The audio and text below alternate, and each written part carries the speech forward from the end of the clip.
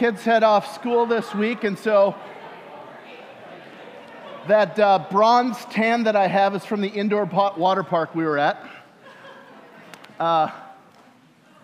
No, I think when I'm gone for a little while, it just gives me such perspective. I really love this church. I really love gathering with you guys, and now as we get to open up God's Word, like He's going to speak. He does that. And we don't have to wait till Sunday for Him to do that. Like, we can open up His Word anytime. Or maybe it's something you've never read before and you get the joy of discovery of God is like that. Or He has done this. And it's amazing.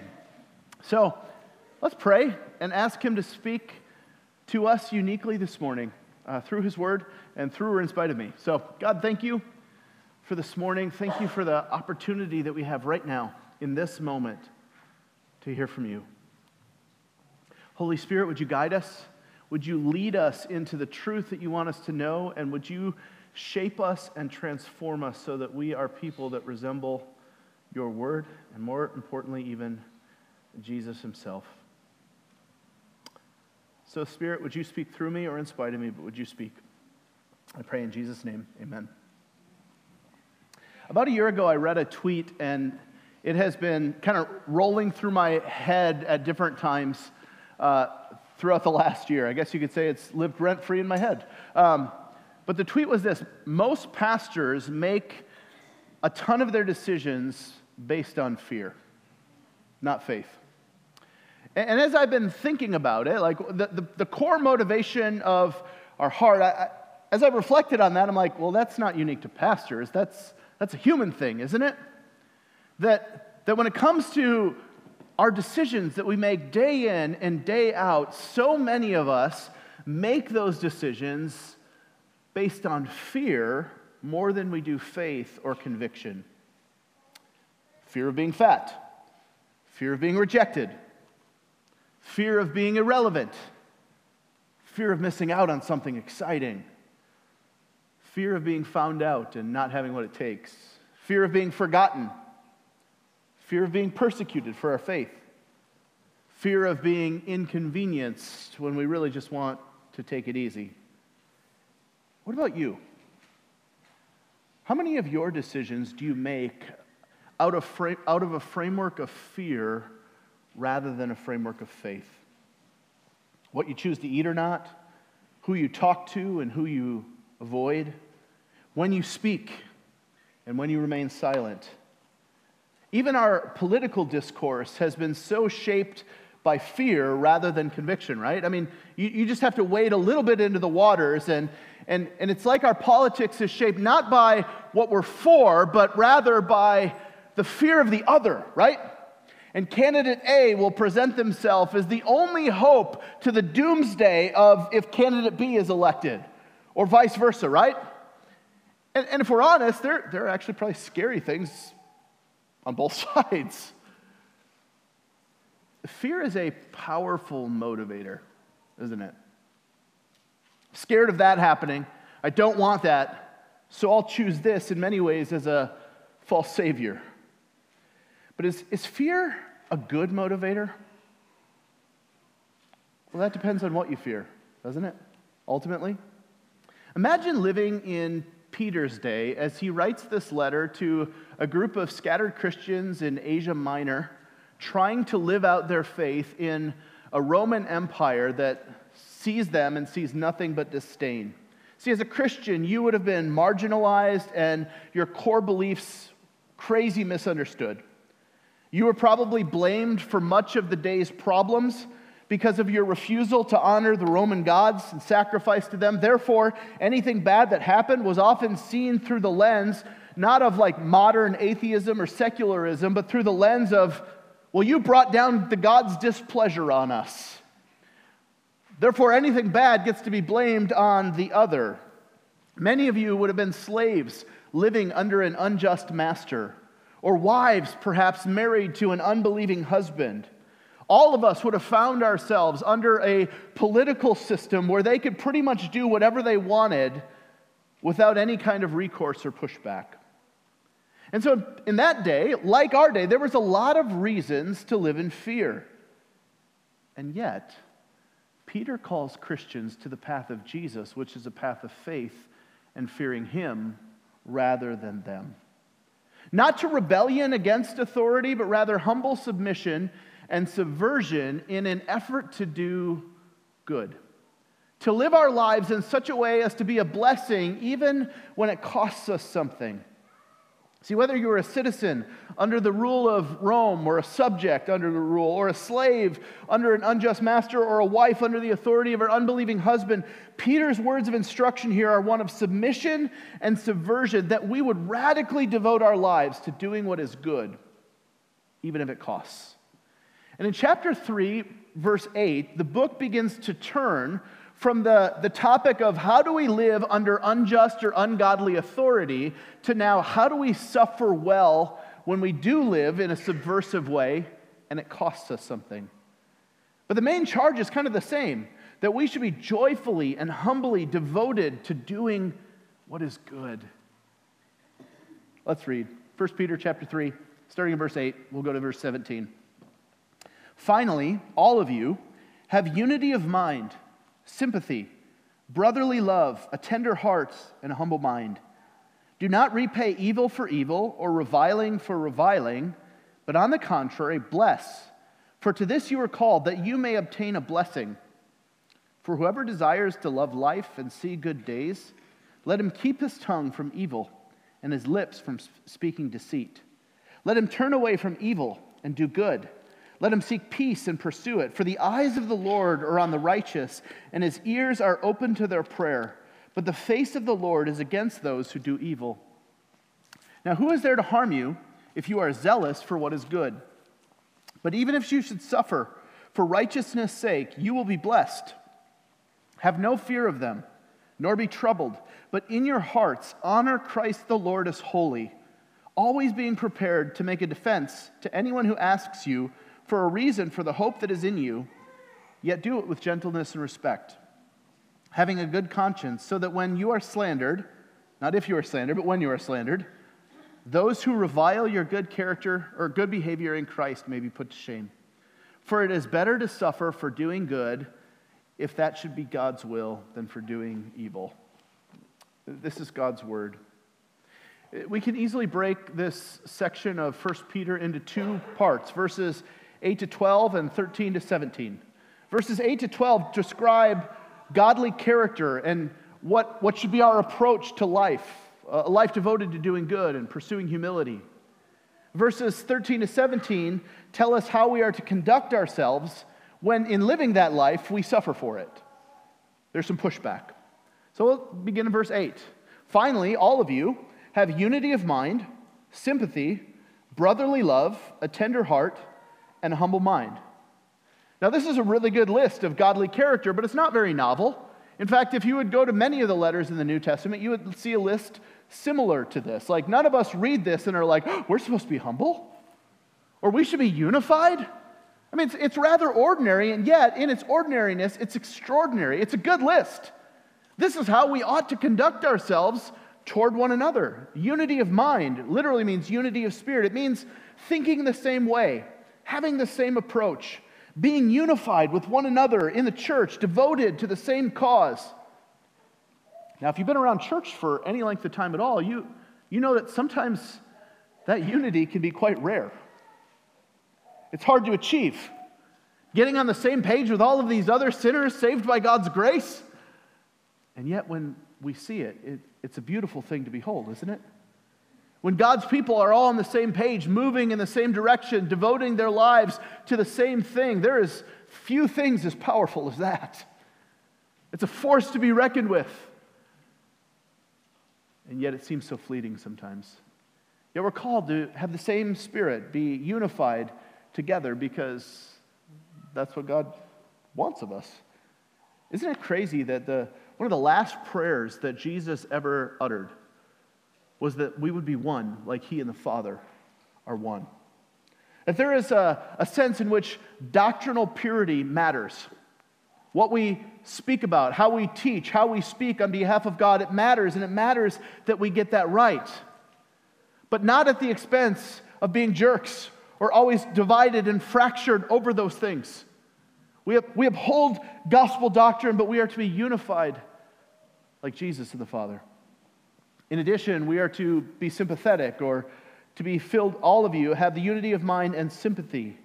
This means that we understand and are aware of others' plights and suffering, that we're not so focused on ourselves that we neglect to care for and think about how things are affecting other people, that we're to think about other people's needs and cares and sorrows. Now, in hard moments, it's really easy to be focused on ourselves, isn't it? Like when things get challenging, that's often when we have the most amount of grace for someone of yeah, they're being selfish, but I kind of get it. I mean, they're going through something right now. Of all the times that we give each other grace, it's when the temperature goes up, when we experience a little heat, when things are hard. And yet we're called as God's people to not be so focused on ourselves and our own needs in those moments, but to be sympathetic to one another. Think about Jesus. Of all the moments that we would have cut him some slack, it was probably as he was hanging on the cross, right? And people are mocking him, and they are spitting on him, and they're saying, if you really are who you claim to be, get down from that cross. Show us your power now. And what does Jesus say? Father, forgive them. They don't know what they're doing. He was sensitive to other plights in perhaps the worst moment of his life. Or just before he died, as he's gasping for breath, he looks on the plight of his mom and he makes sure that she's taken care of. She says to John, this is now your mom. See, being the oldest son, it would have been his responsibility to care for his mother, but as he's dying, he says, John, take care of her. What a beautiful picture of looking out for the needs of others rather than ourselves, showing sympathy to others' cares and needs and plights. We're to be characterized, in addition, by brotherly love, a genuine affection for one another. It was Jesus who said, they will know that you're my disciples by how you love one another. Isn't that crazy that he gives the outside world the power to validate or invalidate whether or not we are truly his disciples? How? By the quality of love that we show one to another and whether or not it reflects his love for us. It's profound, isn't it?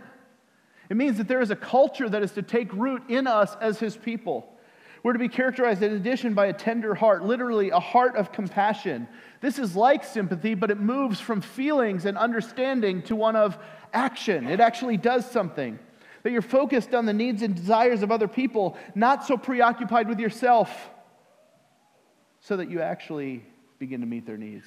And then finally, a humble mind. Kind of the chief virtue of the Christian life is one of humility, which, as C.S. Lewis put, is not thinking less of yourself, it's thinking of yourself less often.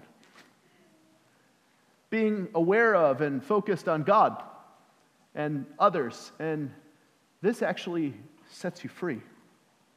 Now, this was a huge break from the way of Rome. See, humility in Rome was considered a vice, not a virtue. Pride was not considered a vice, but rather a virtue, that you were to be proud and to display your accomplishments. Humility was seen as something not to be desired. Not so among God's people, Jesus' people. Humility is our chief virtue. Do you notice a pattern here in this verse? We are to be others-focused rather than self-focused. We are to be keyed into the needs and desires and wants of other people, and in that, we actually find life. This is what I would call a countercultural kingdom principle, something that's true but doesn't sound like it's true. The way to find life is to pour your life out. The way to be filled up is not to focus in on your own need and your own self-care, but rather to serve other people, and in that you find life. Now, I know there's been a lot written lately on self-care and making sure that you have a full tank, and often that is really right and good, but I wonder if we've shifted a little too far and we've just embraced selfishness again.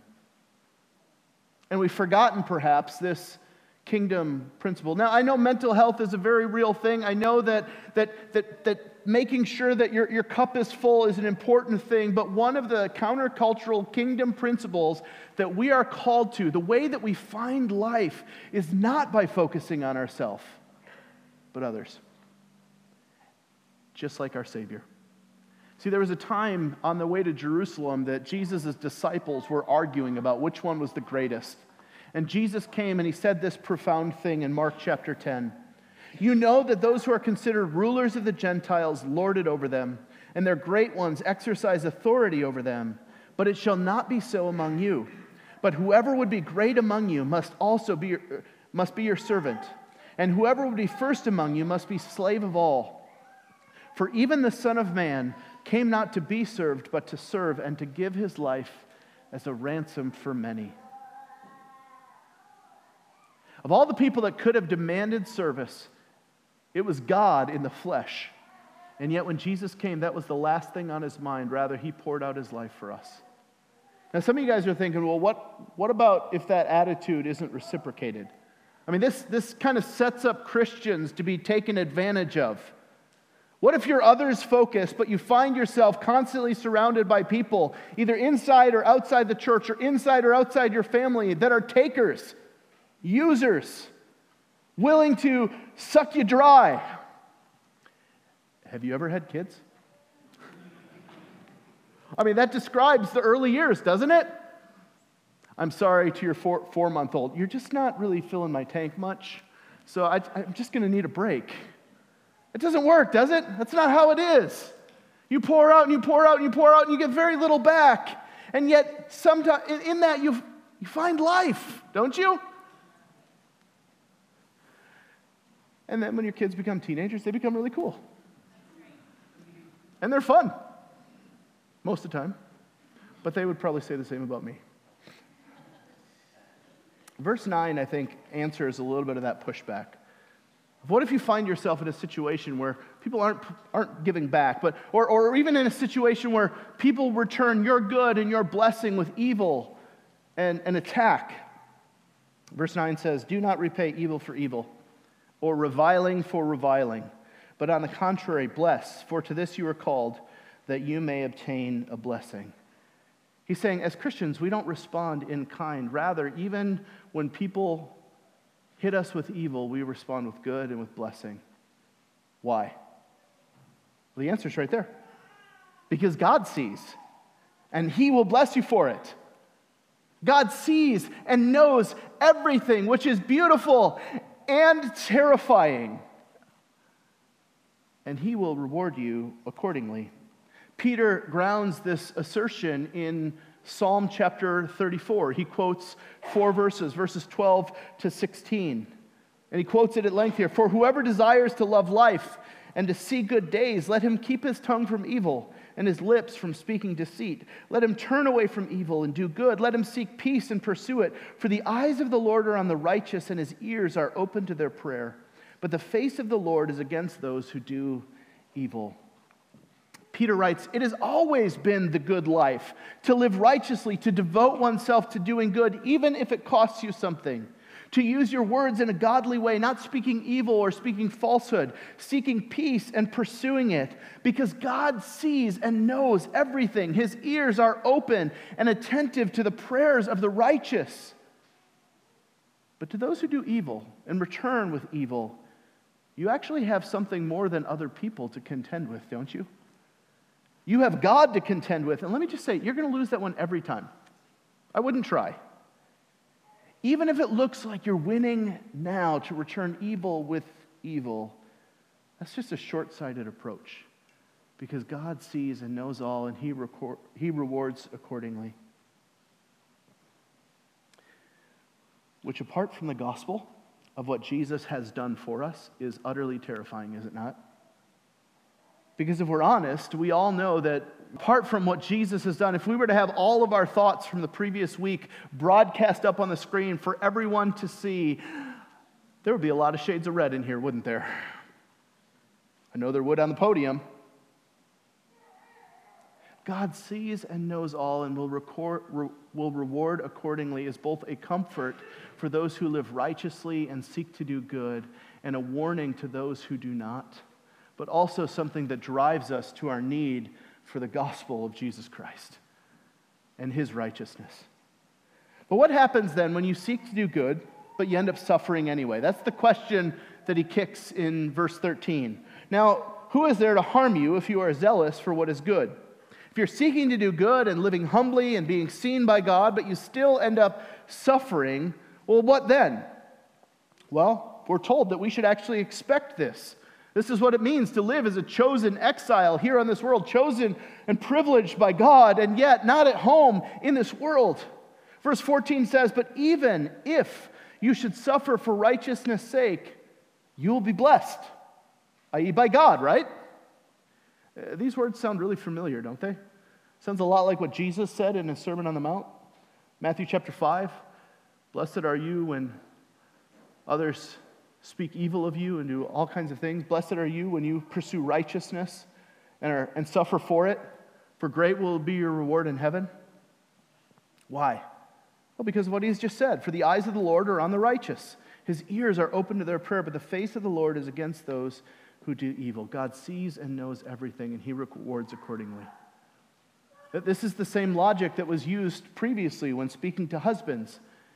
And as he charged them to honor their wives and to live in an understanding way, it was so that God would have his ears open to their prayers, right? But if you want God against you, then treat your wife shamefully. Don't live in an understanding way. Don't honor her as a co-heir with you in grace. Lord it over her. And then you have God to deal with. And guys, that's not going to go well. But to those who suffer for doing good, Peter writes, God is with you. He sees and he knows, and he will reward accordingly. He will justify you. His ears are open to your prayer. So then in light of that, the end of verse 14. So have no fear of them, nor be troubled. But in your hearts honor Christ the Lord as holy, always being prepared to make a defense to anyone who asks you for a reason for the hope that is in you, yet do it with gentleness and respect. Having a good conscience, so that when you are slandered, not if you are slandered, when you are slandered, those who revile your good behavior in Christ may be put to shame.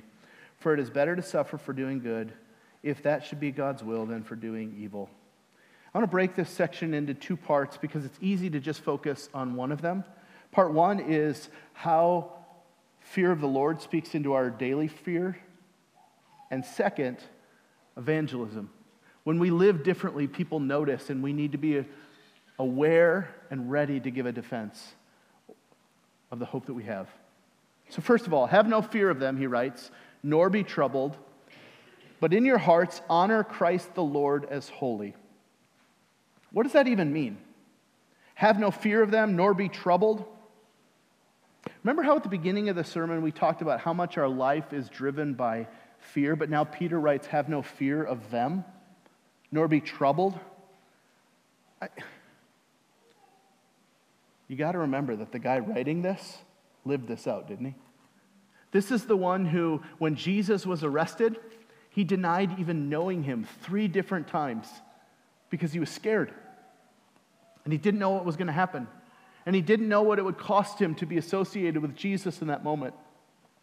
But then just a few months later, Peter, standing before the very council and authority that condemned Jesus to death, when told and commanded by them not to speak or preach in the name of Jesus anymore, his response was, whether it is right in the sight of God to listen to you rather than to God, you must judge, for we cannot but speak of what we have seen and heard. His response, you're crazy if you think I'm going to obey you rather than God. How did he get there? The key is verse 15. In your hearts, honor Christ the Lord as holy. What does that even mean? Perhaps the NIV helps us make sense of this. He says, do not fear their threats, do not be frightened, but in your hearts, revere Christ as Lord. What does that mean? It means that Christ is the one that we are to fear. He is the one that we revere, to acknowledge His lordship over everything, to consider Him holy. We revere and we worship Him, not anything else. We fear Him, not other men. This is the key to fearlessness, to acknowledge the absolute lordship of Jesus Christ. I'm His.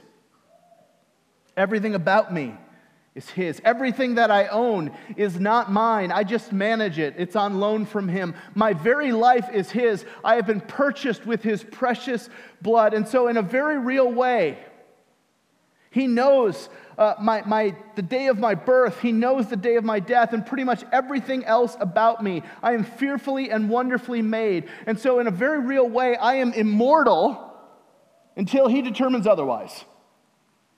You can't touch me until He says it's time to go home. Oh, I can suffer, but ultimately I'm immortal until He calls me home, right? Now that truth can be abused and misused. Like, it's not a call to just go play around and play tag in the street, right? I mean, in the same way, like Satan tempted Jesus by bringing Him to the top of the temple and saying, jump off and see if God catches you. And he quotes Scripture, says, don't put the Lord to the test. That's a way to abuse that particular truth. That's not what it means here when we say we're immortal until God calls us home. It means, though, that we should not live in fear, especially of death, because God is going to put us here for as long as He wants us here. And He is sovereign over those things. We fear and revere Him so we don't have to fear and revere anything else.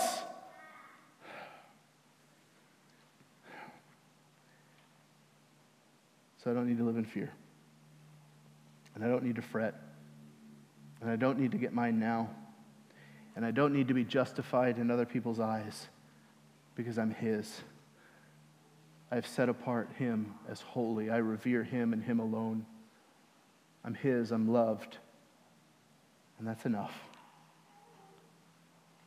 In fact, that's about as good as it gets.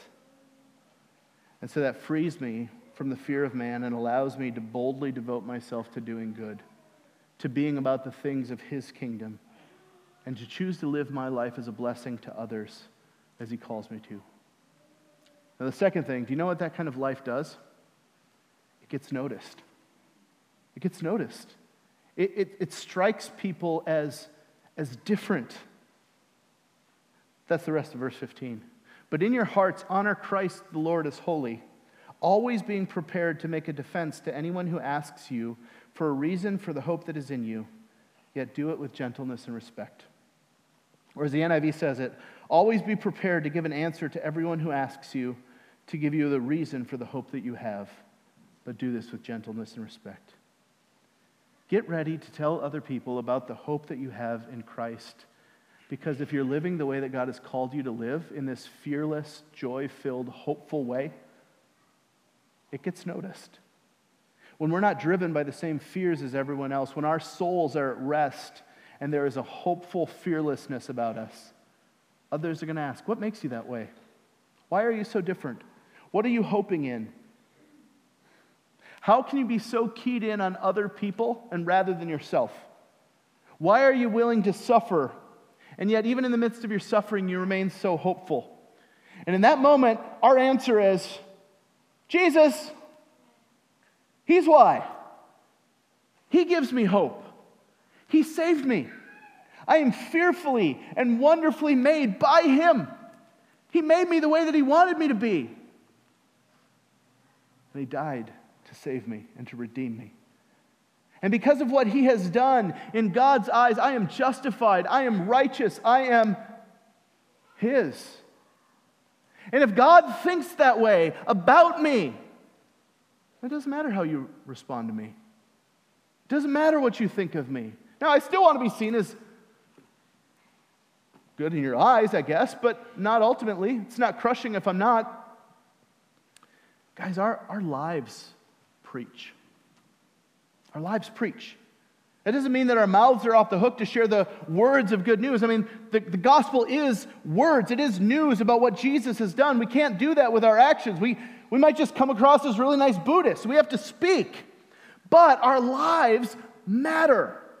That when we live the life that God has called us to live in hopeful fearlessness, in others-focused humility, people will ask, what's different about you? And in that moment, we need to be ready. We need to be ready to give an answer for that hope. Now, it doesn't promise that people will always respond well. In fact, verses 16 and 17 tell us that it'll be quite different, actually. That many people will misunderstand and continue to revile us. But when we share the hope that we have in Christ, we, as God's people, become hope bringers, good news sharers. We become witnesses of what we have seen and heard. So let's pull it all together. We are called to live with an others-centered, humble sincerity, a fearless hopelessness, or hopefulness. That's very different. A fearless hopefulness. And when we do this, we will suffer, but we will also bear witness to a greater life than our own. When we aren't driven by the same fears as others, we will be asked to share about the hope that we have. And in that moment, we can bear testimony about Jesus. Which kind of makes some sense about why we're still here then, doesn't it? Have you ever thought about that? Like, after saving us, why would God cause us to continue living in this broken, fallen world? Why would we continue to suffer? I mean, if it was all just about us, he'd take us home, wouldn't he? Or at least he would come back and restore all things and make things right once and for all. Why does he delay? Peter actually reflects on that in his next letter. Did you know that? Chapter 3, verse 8. He says, "But do not overlook this one fact, beloved, that with the Lord 1 day is as 1,000 years, and 1,000 years as 1 day. The Lord is not slow to fulfill his promise, as some count slowness, but is patient toward you, not wishing that any should perish, but that all should reach repentance." So why does he delay? So that all those that he has chosen, all those that he has died for and redeemed, will believe and come to know him, repent and trust the good news of the gospel. How are they going to find out about it? You and me. We're his plan. We're God's plan A. That's what Romans 10 tells us. He says, "For everyone who calls in the name of the Lord will be saved. But how will they then call on him in whom they have not believed? And how are they to believe of him of whom they've never heard? And how are they to hear without someone preaching? And how are they to preach unless they are sent? As it is written, how beautiful are the feet of those who preach the good news." God has left us here, you here, me here, us here, to devote ourselves to doing good. And while that's certainly not limited to evangelism, it certainly means evangelism and telling people about Jesus, the sharing of this good news. I know for many of you, when the word evangelism comes up, like, that's scary. It feels overwhelming, but it doesn't have to be. Remember that revering Christ as Lord sets us free from fear. And it asks us, really, what's the worst that could happen? I might be killed for my allegiance to Jesus. That was a very real fear for those in Peter's day. But if you're killed, then you get to go and be with Jesus. And the inheritance that he has won for you that will never spoil or perish or fade will be yours. What do we have to fear of death? I would say most of you here are not really scared of death per se, but you're like, I do fear losing relationships that are dear to me. I do fear losing my job. I do fear losing the respect of people that I've worked years to gain their respect. I do fear being rejected and alone. Guys, I get that. I get it. Sometimes our allegiance to Jesus can cause others that we love to reject us. But at the end of the day, he's worth it. He is. Sometimes our allegiance to Jesus causes us to be less promotable at work. But would you want to gain the whole world and forfeit your own soul? Would that trade-off actually be worth it? Just go down the line of that thing. I don't think it would. I don't think it's worth it. Sometimes our allegiance to Jesus will cause us to lose the status and the respect of people that we want to respect us. But again, we must return to the gospel truth of whose affirmation would we rather have, God's or theirs? And if we have the affirmation of the Lord in Christ, then the reality is we can face a lot of rejection and be just fine. It hurts, it stings, but we'll be okay. Because the only one whose opinion of us that really matters has already given his verdict, and it's good.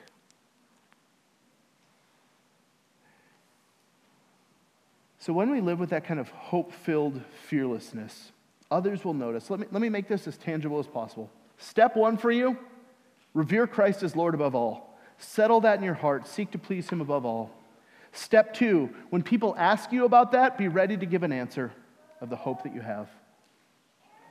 As a church, our mission is to glorify God by multiplying gospel-centered disciples, small groups, and churches that bless the city, the region, and the world. That's why we exist together. That's what we unify around. It's our shared mission, to be a blessing and to share the hope that we have in Jesus. I just want to give you some language maybe for this year that might be helpful for your prayers or helpful in your thinking about all of these things of how do you live that out in a tangible way. Everyone reach one, every city group multiply, and start a new church. Those are our goals. Everyone reach one. Ask the Lord to give you an opportunity to share the hope that you have in him with maybe one of the 3 to 5 people that you regularly pray for, that are close to you but far from God. How amazing would it be if every one of us had a story of someone close to us this year that came to know Jesus because we shared the hope that we have in him with them? We wouldn't have room to put everybody, would we? It'd be amazing. I hope we have that problem. It'd be the best year of our existence.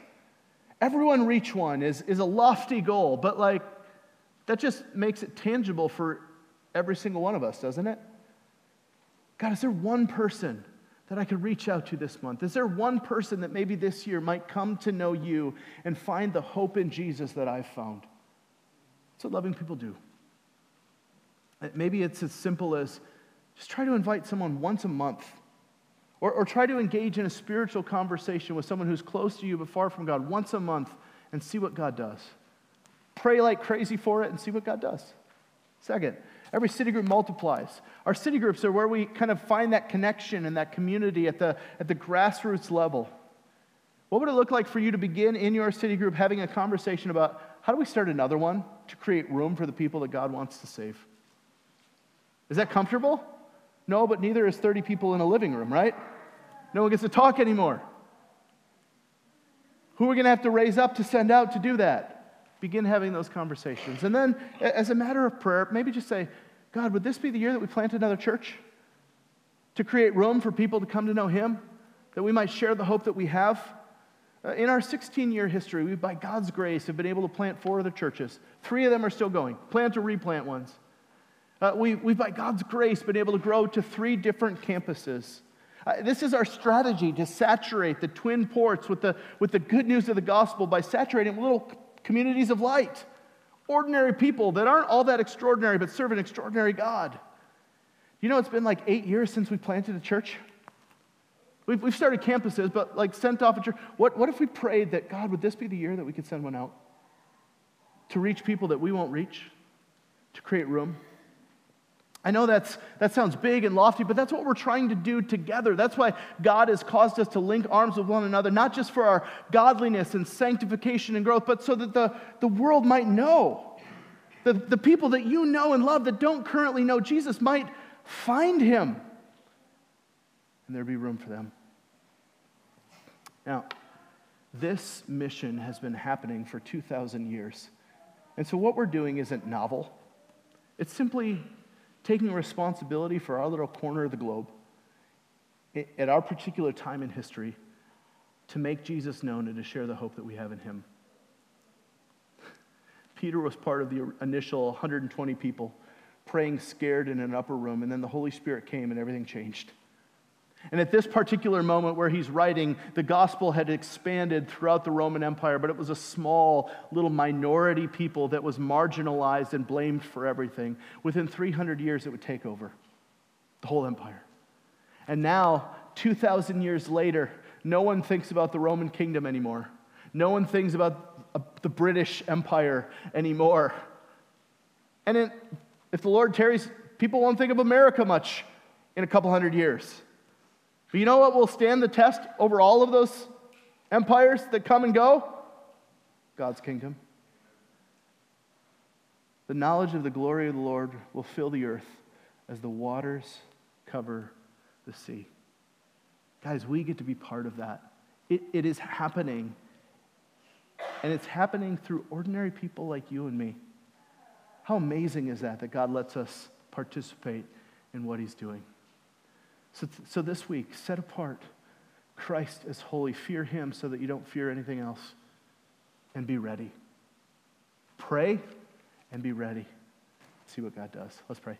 God, thank you for your word, for how it shapes us, forms us, encourages us, provokes us.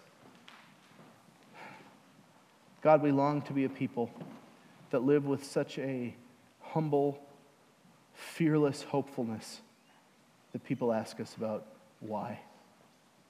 Lord, would you help us to be ready? And would you give us opportunities this week to share the hope we have in Christ? It's in his name. Amen.